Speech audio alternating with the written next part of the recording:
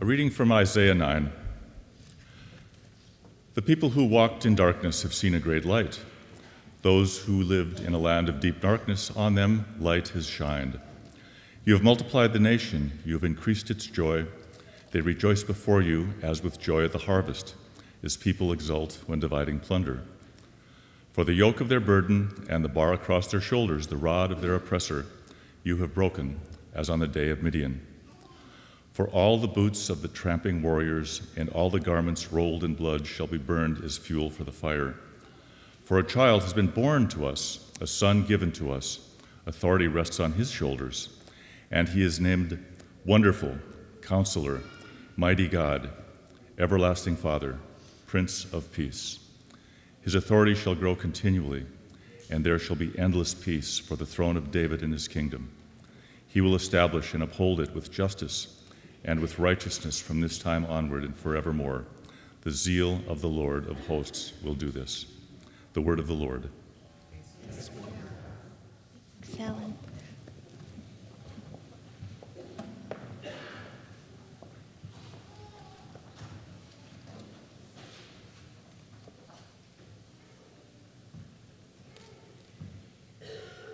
Here we are, the last days before Christmas.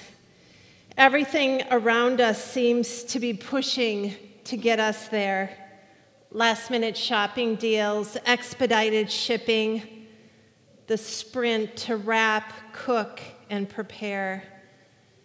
I even saw a billboard on Highway 169 for a church announcing Christmas services December 21st through the 24th.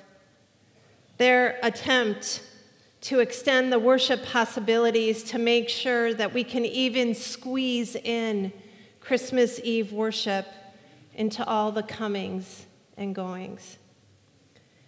Maybe it would be less stressful if we just skipped this fourth Sunday of Advent.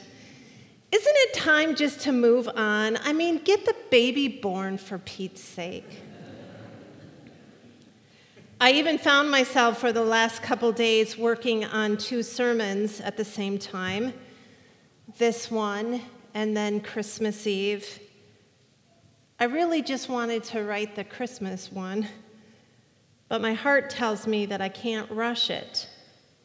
There is something that I need to hear and something to be given before the Christmas story can be proclaimed.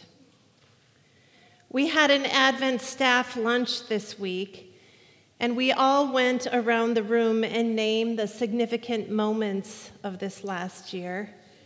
Each staff person, and there's a total of 18 of us, both full-time and part-time, and all of us held some kind of pain, suffering, or longing, ranging from heart-wrenching grief to annoying ankle bites. It was noticeable, even in a room full of healthy, faithful, capable, and positive people, that we could name the heartache and the darkness. I think this is why we need one more week of Advent, because in the flurry of many things and the pressure of expectations, we need to hear that the hard parts, the moments that awaken the tears, the waiting that requires vast patience, the darkness that seems to stay too long, are parts of what it means to be human. No one of us is good enough or capable enough to escape the difficult parts of being alive.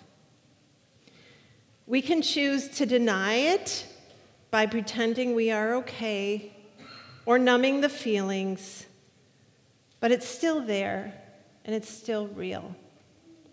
And that is why I struggle even now to have a week where we are inviting you to make space for joy. Because there are times when we just need to get through this season, a season that triggers memories, pokes at what's missing. The season is so pumped with high expectations that if you are not full of joy and freshly baked cookies, then you are not enough.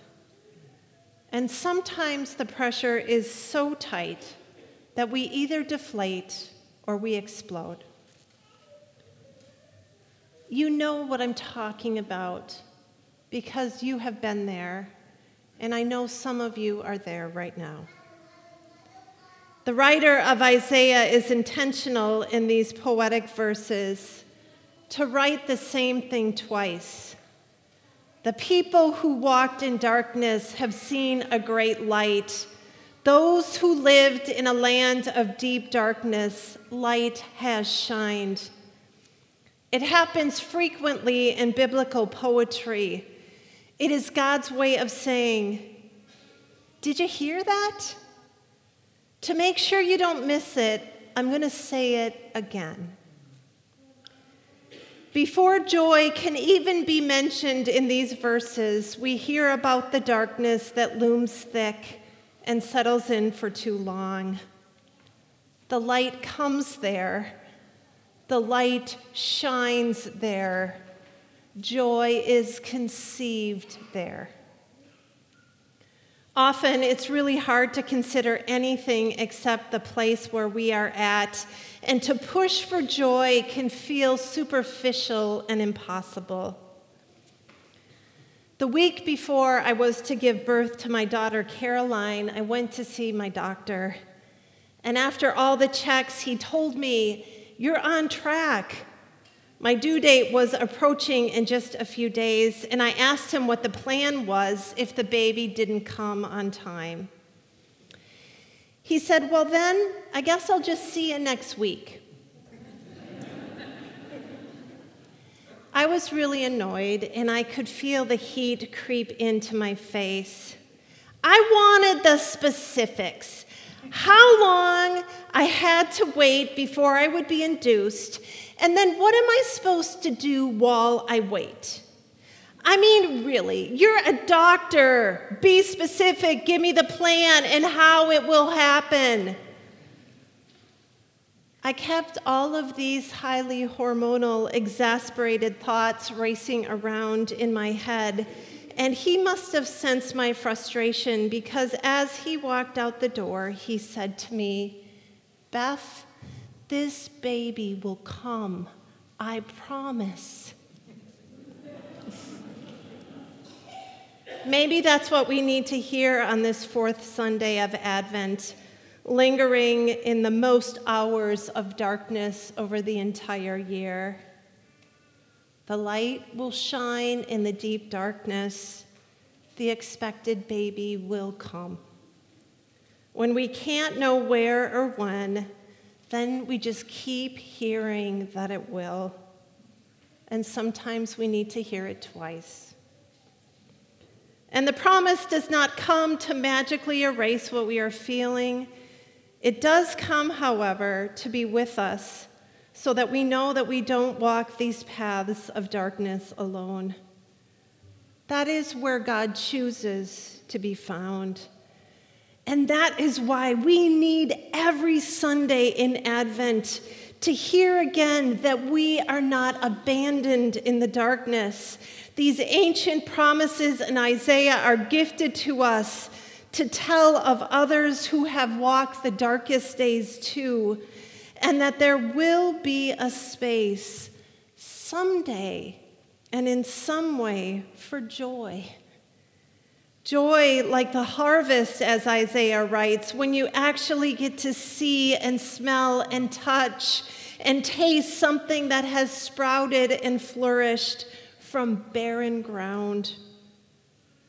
But one cannot make growth or new birth happen. You just have to wait and trust. And we don't wait alone. The prophet is here to speak promises, and we are given to each other. You know, there's many places in my life where I can go and be my best to speak about the good chapters. But there aren't many places where I can go when the darkness is thick and I'm worn down and I'm ready to give up. I actually think that is why we are church, a place to come to hear God's promises uttered and a place where we are known, that someone will be there to remind us in words and acts of care that light will come. And somehow in this hearing and in this caring, we are changed and then meant to illuminate this promise in care in how we show up in the world, step by step, light by light. So maybe there is something that you still need to do this fourth Sunday of Advent. Hear the promise and let it soak in. And then share that promise in any way you can. And for now, maybe that is enough to make space for joy. We are known in the darkness and the unknowing.